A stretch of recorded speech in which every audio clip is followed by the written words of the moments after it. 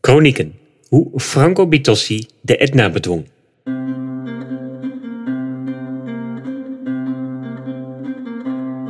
Weinig renners hebben de bergtrui al in hun tweede Giro gewonnen.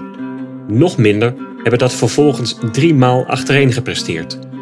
En nog weer minder hebben daarna ook nog eens de sprinterstrui gepakt in hun tweede Tour de France.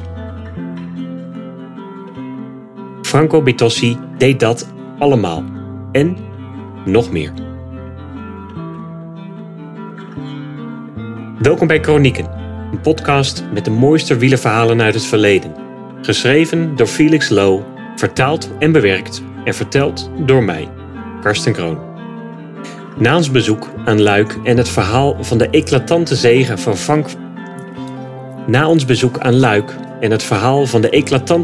van Frank van den Broek aldaar in 1999...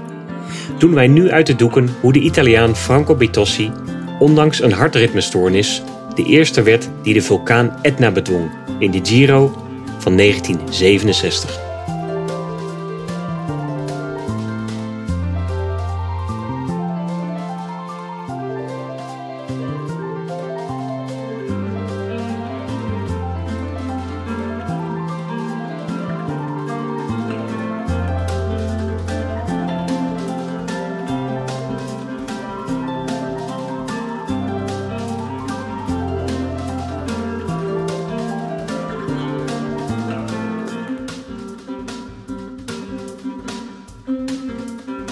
In 17 jaar als prof won deze Toscaan 171 koersen, waaronder 21 Giro-etappes, 2 maal de Ronde van Lombardije en 3 nationale titels.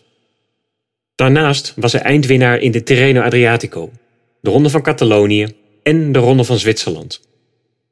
En dan hebben we het nog niet over zijn reeds genoemde bijna wereldtitel in 1972.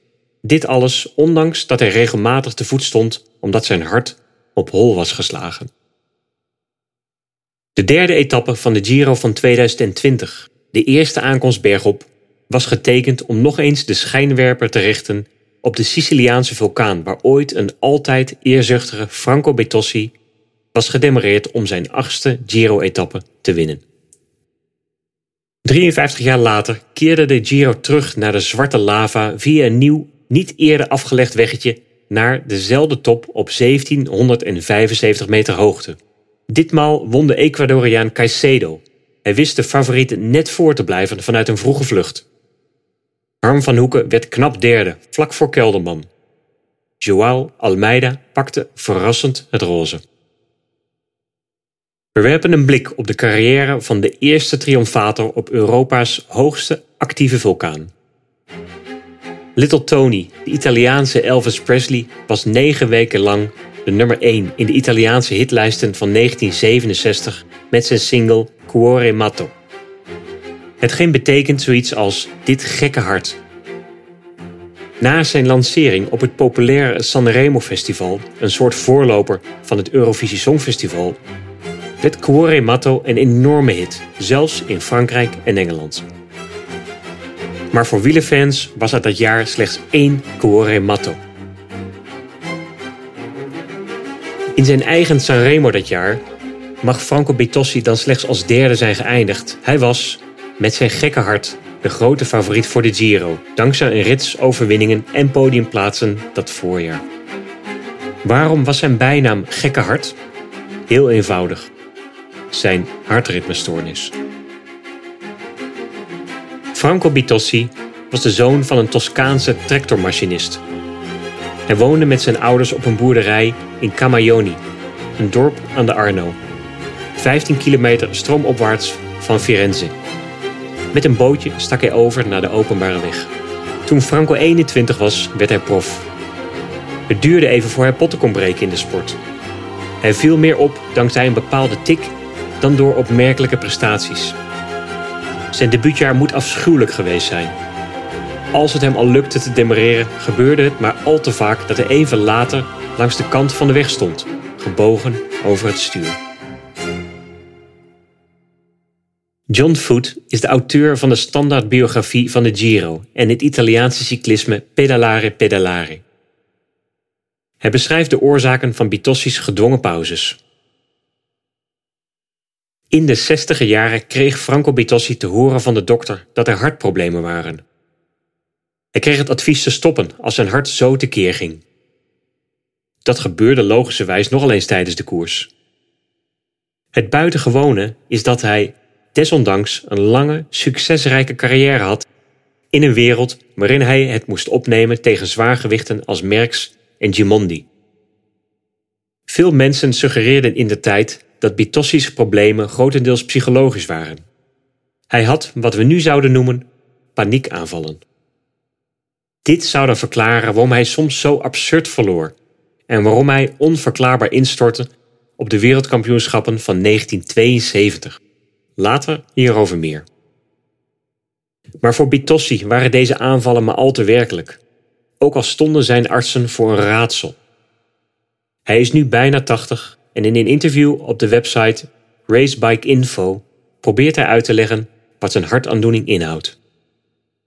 Ik voelde een extra systole opkomen. Je hart slaat een slag over en dan volgt er een tachycardie. Het hart slaat op hol. De hartslag wordt 220 per minuut. Maar bij Tess bleek nooit iets van een probleem. Het gebeurde alleen in de koers. Als ik een inspanningstest deed in een ziekenhuis, waren er geen symptomen van zo'n tachycardie. Dus zei de dokter dat het geen kwaad kon. Als ik nu zo'n test deed, zou er zeker wel tachycardie te zien zijn. Als bijvoorbeeld Miguel Indurain een fameus lage hartslag in rust had van 28 slagen per minuut, is het toch duidelijk dat een hartslag van 220 de onmiddellijke aandacht van de koersarts zou vereisen. In 2018, kort na de dood van de Belgische wielrenner Michael Golaerts, die tijdens Parijs-Roubaix een hartstilstand kreeg en later die dag in het ziekenhuis overleed, zei Bitossi dat de primitieve tests van zijn tijd als prof geen aanleiding gaven om te adviseren op te houden met fietsen. In die jaren kregen we een elektrocardiogram en daarop was niets te zien. Zo gaat dat nu niet meer. Met periodieke onderzoeken en een 24-uur test zie je alles. Een renner met een probleem als het mijne zou überhaupt niet mogen koersen. De vroegere ploegleider van Team Sky en Ineos, Nicolas Portal, miste het hele seizoen 2009 vanwege hartritmestoornissen. Zijn tragische dood in het voorjaar van 2020 schokte de wielersport. Hij was 40 toen hij stierf aan een hartaanval thuis in Andorra. Een hardhandige herinnering aan de potentiële ernst van deze aandoening. Ondanks deze serieuze handicap was Bitossi niet alleen volop in competitie, hij deed dat ook nog eens met succes.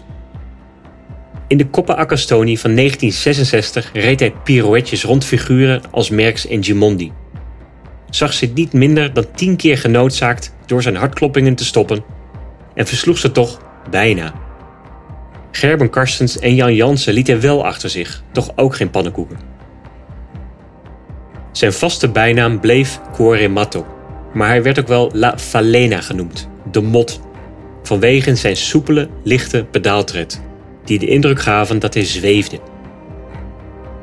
Toen hij eindelijk begon te winnen, gingen de spuigaten open en behoorden de onvruchtbare jaren voorgoed tot het verleden.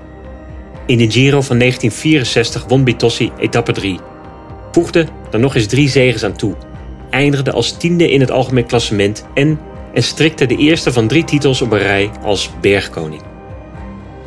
In de aanloop naar de 50ste roze koers in 1967 werd Bitossi, zijn top 10 noteringen in de 3 voorgaande edities ten spijt, niet beschouwd als een der favorieten. Ploegleider Bartolozzi vond dat de kopman van zijn team Filotex zich moest richten op het algemeen klassement.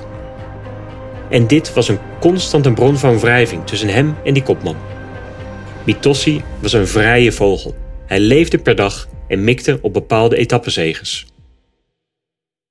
Onder de favorieten voor de roze trui zaten titelverdediger Gianni Motta, de winnaar van 1965 Vittorio Ardorni en de toerwinnaar van 1964 Felice Gimondi. De buitenlandse dreiging bestond uit de niet meer zo stralende Franse superster Jacques Anquetil, winnaar van alle grote rondes, waaronder 5 toertitels. Maar er was ook een nieuw kid on the block, een onstuitbare Belg, die Eddy Merckx heette. Merckx had dat voorjaar in Milaan-Sanremo Motta, Bitossi en Gimondi geklopt en barstte van de ambitie voor de Giro, zijn debuut in een grote ronde. Ook Gent-Wevelgem en de Waalse Pijl had hij dat voorjaar al aan zijn zegenkar gebonden. En men zag hem als het zwarte paard voor deze ronde van Italië. Onderweg naar Milaan zou hij 2 etappes winnen. Drievoudig bergkoning Bitossi was een grote naam onder de gewone Italianen.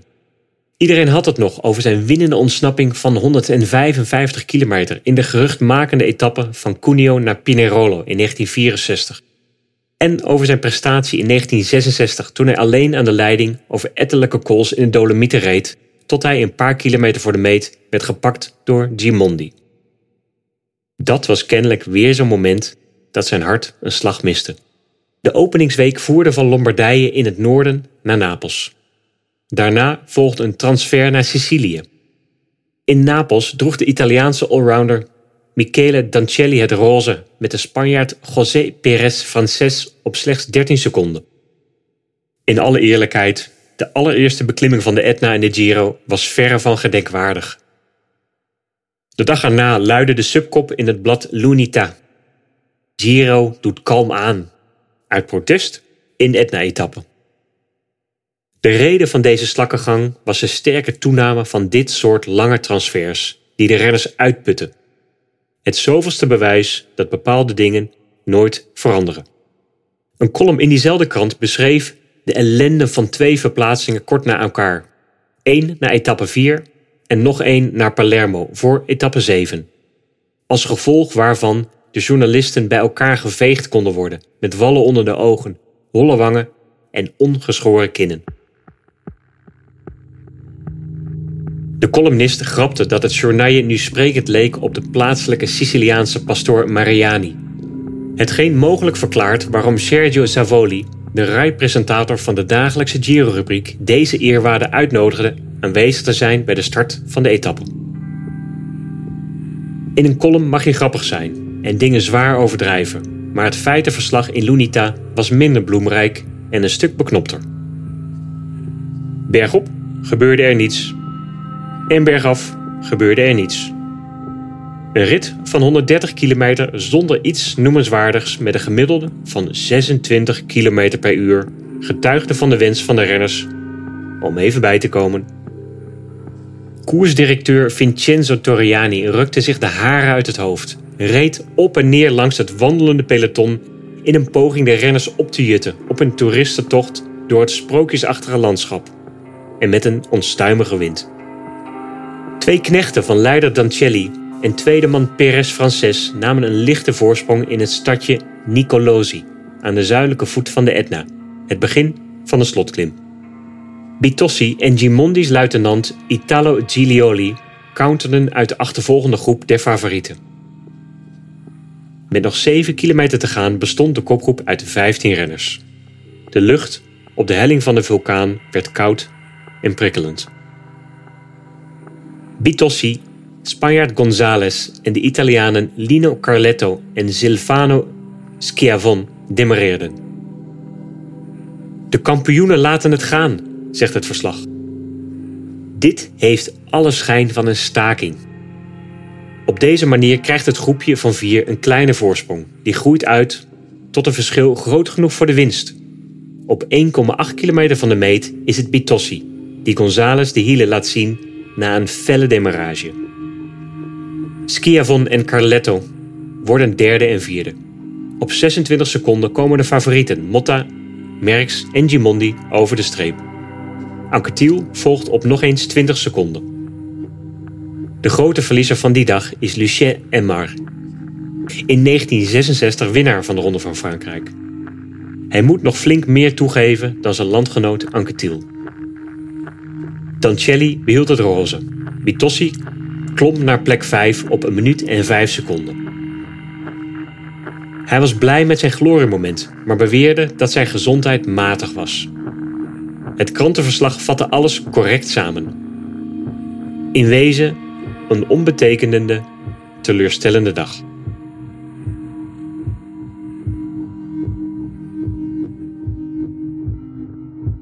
De verplaatsingsellende hield niet op. De persmensen moesten van Palermo naar Catania voor de 7e etappe. Eén van hen klaagde.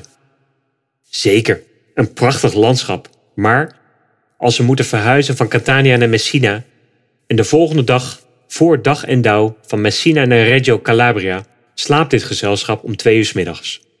Eenmaal terug op het vasteland nam de Spanjaard Pérez Frances de leiding over en hield die 8 dagen. Merckx won 2 etappes in die periode. Na de tijdrit over 45 kilometer nam Anquetil, Monsieur Chrono, het roze over. Maar stond het die dag erna in de Dolomieten alweer af aan Schiavon. Anquetil had de trui weer terug toen Ardorni etappe 20 won in Trento. Maar raakte hem op de voorlaatste dag weer kwijt aan Gimondi, die daarmee de eerste van zijn 3 Giro-titels kon bijschrijven. In Milaan was zijn marge op de nummer 2 Franco Bammamion. Ik heb 15 jaar geprobeerd alles uit te zoeken over deze Giro van 1967, zegt Herbie Sykes, specialist in het Italiaanse cyclisme. Ik heb gesproken met Bammamion, uitgebreid en meer dan eens, met Motta, Adorni, Cilioli en vele anderen. Aimar en Pérez Frances zijn de enige onder de levenden die ik niet heb gesproken. En dat is misschien maar goed ook, want hoe meer ik te weten kom, des te minder begrijp ik ervan. Het is een compleet mysterie. Anquetil moest genoegen nemen met plaats 3 in het algemeen klassement. Zijn slechtste prestatie ooit in een grote ronde. Tenminste, als we afzien van 3 opgaves. Deze Giro zou zijn laatste belangrijke koers zijn voor zijn pensioen. Dat najaar verbeterde Anquetil Roger Rivieres uurrecord van 47 kilometer en 346 meter. Met 150 meter. Maar omdat hij een dopingtest weigerde, werd zijn record nooit erkend door de UCI. Dan Franco Bitossi. Later in de Giro bemachtigde hij een aantal ereplaatsen, maar zijn prestatie op de Etna bleef de enige etappezege in dat jaar. Zijn eindklassering was 15e op bijna 35 minuten achterstand. Zijn 3-jarige heerschappij als bergkoning werd ook niet verlengd, omdat González op de slotklim naar Madonna di Ghisallo eerder boven kwam en die kroon van hem overnam. Bitossi's seizoen was nog niet voorbij. Hij versloeg Giro-winnaar Gimondi in de koers van de vallende bladeren in Lombardije. Volgens Daniel Freebie begon Bitossi het seizoen 1967 zo imponerend dat men sprak van een potentiële campionissimo. Maar na zijn winst op de Etna zetten de Alpen en de Dolomieten hem keurig op zijn plaats. Net zoals ze dat met de jonge Merckx deden in zijn eerste grote ronde. Want ook Eddy Merckx moest in de slotweek de tol betalen voor eerdere exploten. Hij won bergop in de Apennijnen in Blockhaus en hij won de sprint voor landgenoot Willy Plankaart, maar zakte uiteindelijk naar plek 9 in het algemeen klassement. Peetvader van de Italiaanse sportjournalistiek, Bruno Raschi, beoordeelde de hoofdrolspelers in La Gazzetta. Wat Merckx betreft zat hij er een heerlijk eind naast. In de bergen heeft hij zijn beperkingen laten zien. Deze jonge Belg zal nooit een grote ronde winnen. Freebie vermeldt hoe Bitossi zich verslikte in zijn ontbijt toen hij het las. Ik kon mijn ogen niet geloven. Raschi die beweert dat Merckx nooit de Tour zou winnen. Op grond van wat ik had gezien was het wel duidelijk wat dat ventje kon. Het jaar erna kwam dat ventje terug naar Italië en pakte de eerste van 5 roze truien. Tevens bemachtigde hij 5 maal geel in Frankrijk. En hij won ook nog eens 1 Vuelta tussendoor, alsmede ettelijke monumenten, 3 wereldtitels en nog zo'n 200 profkoersen. Bitossi's overwinningen waren misschien minder prestigieus, ze waren wel bijna zo talrijk. Hij had zijn naam gevestigd als klimmer, maar ontwikkelde zich ook tot een geducht sprinter, die ook nog eens op het laatste moment kon demareren. Zo kon hij de puntentrui winnen in 1969 en in 1970 in de Giro. Hij was ook de eerste Italiaan die de puntentrui in de Tour kreeg uitgereikt. Dat was in 1968. Vanaf 1968 veranderde ik mijn tactiek en specialiseerde ik me in demarages in de laatste kilometer, zei Bitossi in Bike Race Info. Dat was nodig als ik in een groep met veel sprinters zat en moest anticiperen. Dat heeft even gewerkt, maar in de nadagen van mijn carrière had ik daar de benen niet meer voor. Wat zwaarder weegt dan zijn talrijke overwinningen was zijn grootste ontgoocheling, waar we een aparte aflevering van Chronieken aan zouden moeten besteden. Dat verhaal over die regenboog aan het eind waarvan hij niet een pot goud, maar één met as aantrof. In 1972, 5 jaar na zijn winst op de Etna, toog Bitossi vol goede hoop naar het wereldkampioenschap in Gap. Hij was in 1968 al eens bijna op het podium geëindigd. Het jaar dat Vittorio Adorni won met een verbijsterende marge van 10 minuten. In de slotfase was er een kleine groep van 7 vooruit, onder wie Tancelli, Bitossi, Merckx, Joop Zoetemelk en Guimard. Bitossi plaatste zijn bekende demarrage, sloeg een gaatje en iedereen dacht: kat in het bakkie. Journalist John Foot doet verslag. Bitossi kwam uit het zadel om te sprinten. En dan gebeurt er iets ongelooflijks. Het leek alsof hij ineens onder water fietste. De snelheid zakte, hij zwalkte van links naar rechts, keek steeds achterom. De jagers kwamen dichter. Vlak voor de streep werd hij door 1 van hen gepasseerd. Een ongelovige Marino Basso hief de handen omhoog toen hij besefte dat hij had gewonnen, de ogen opengesperd in totale verbijstering. De kansen waren gekeerd, zoiets was nog nooit vertoond. Een radeloze Bitossi gaf alles en iedereen de schuld. Een domme schakelfout, de wind, de bedenkelijke tactiek van ploeggenoot Basso, die onvoldoende steun had gegeven in die finale. Basso was de Mario Cipollini van zijn tijd. Hij was gevreesd om zijn machtige jump, die hem talloze overwinningen en een rake bijnaam Mr. 10.000 volt had opgeleverd. De laatste die hij de zege zou hebben gegund was een buitenlander, Merckx, Zoetemelk of Guimard. Die werden er opgelegd. Maar idealiter won hij natuurlijk zelf, ook ten koste van die zwalkende landgenoot. Ook die werd voorbijgestormd, op 7 meter voor de meet. Basso heeft altijd volgehouden dat hij een faire strijd heeft geleverd en dat hij vooral een slijtageslag met Merckx had gereden. Wat had hij dan moeten doen om de heersende wereldkampioen te kloppen? Zelfs als dat zou betekenen dat hij landgenoot Bitossi met zijn gezicht in een pot met as zou drukken. Merckx, die net naast het podium greep, was niet zo genereus in zijn commentaar. Basso was de hele koers een wieltjeszuiger. Eerst in het peloton en later in de kopgroep. Ik zeg niet dat hij de wereldtitel niet verdient. Ik zeg alleen dat ik hem benijd. Tjonge, wat heeft die geboft. De nieuwe regenboogtrui repliceerde. Het was een grijs gedraaide plaat. Dat de Belg alleen maar zo zuur reageerde omdat hij een oogje had op Merckx' jongere zusje Micheline. Na de finish gaf Basso Bitossi een warme knuffel. Op het podium nam hij hem bij de arm. Hij zat volkomen in de put en zei lange tijd geen woord tegen me. Ik denk dat die rare Merckx tegen hem gezegd heeft dat ik net zo hard als hij heeft geholpen om het gat te dichten. Van zijn kant beweerde Bitossi dat hij Basso nooit iets misgund heeft en dat ze vrienden zijn gebleven. Hun laatste jaar als prof, 1978, zaten ze samen in het Gis Gelati-team. Bitossi gaf wel toe dat hij een zenuwinstorting had te verteren na die finish en dat die tweede plek de grootste ontgoocheling van zijn leven was. Ik heb me een week ellendig gevoeld, zei hij in 2018 in een interview. Als je Gap zegt, zegt iedereen Bitossi, Bitossi, Bitossi, Basso.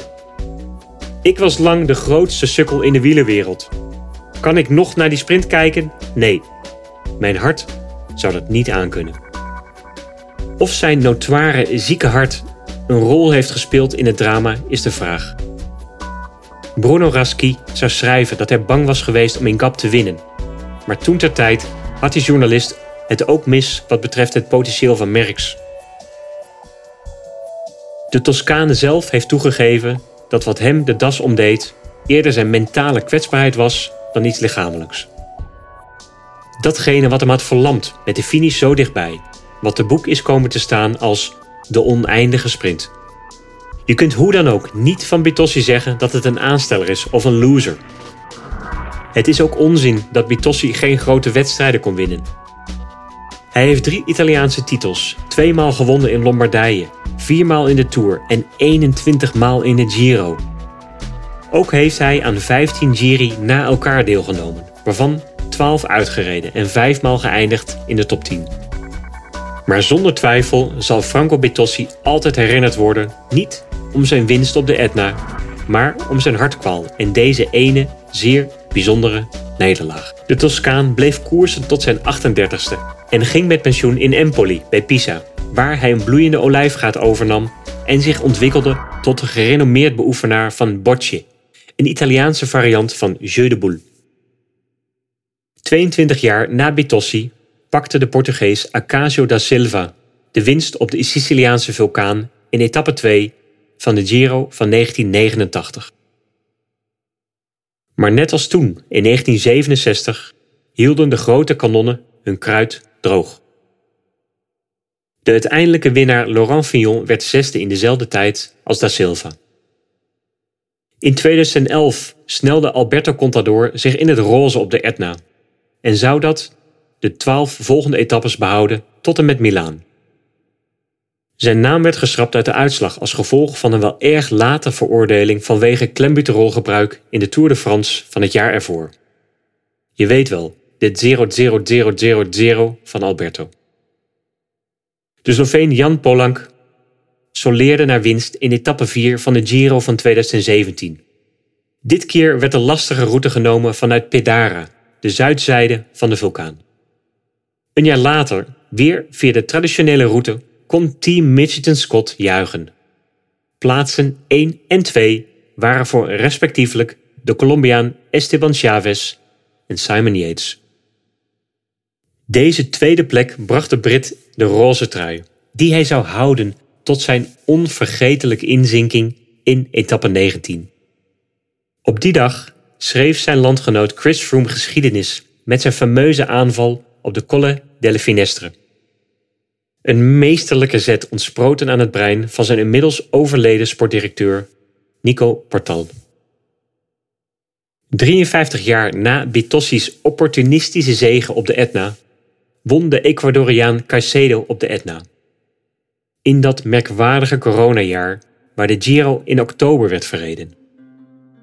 Dit keer beklommen ze de noordelijke kant van de krater via Lingua Glossa.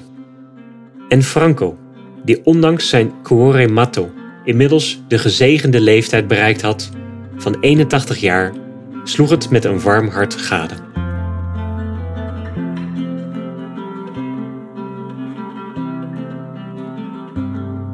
Kronieken is een podcast van Eurosport, geschreven door Felix Low, verteld door mij, Karsten Kroon, en geproduceerd door Fabian Collau. Meer stukjes wielerhistorie door Felix zijn te vinden op Twitter via @saddleblaze. Als je mij wilt volgen, kan dat via @karstenkroon op Twitter. Eurosport volg je via @eurosport_nl. Bovendien vind je ons op Instagram en Facebook. Alle afleveringen van Kronieken zijn ook te lezen als artikel op eurosport.nl.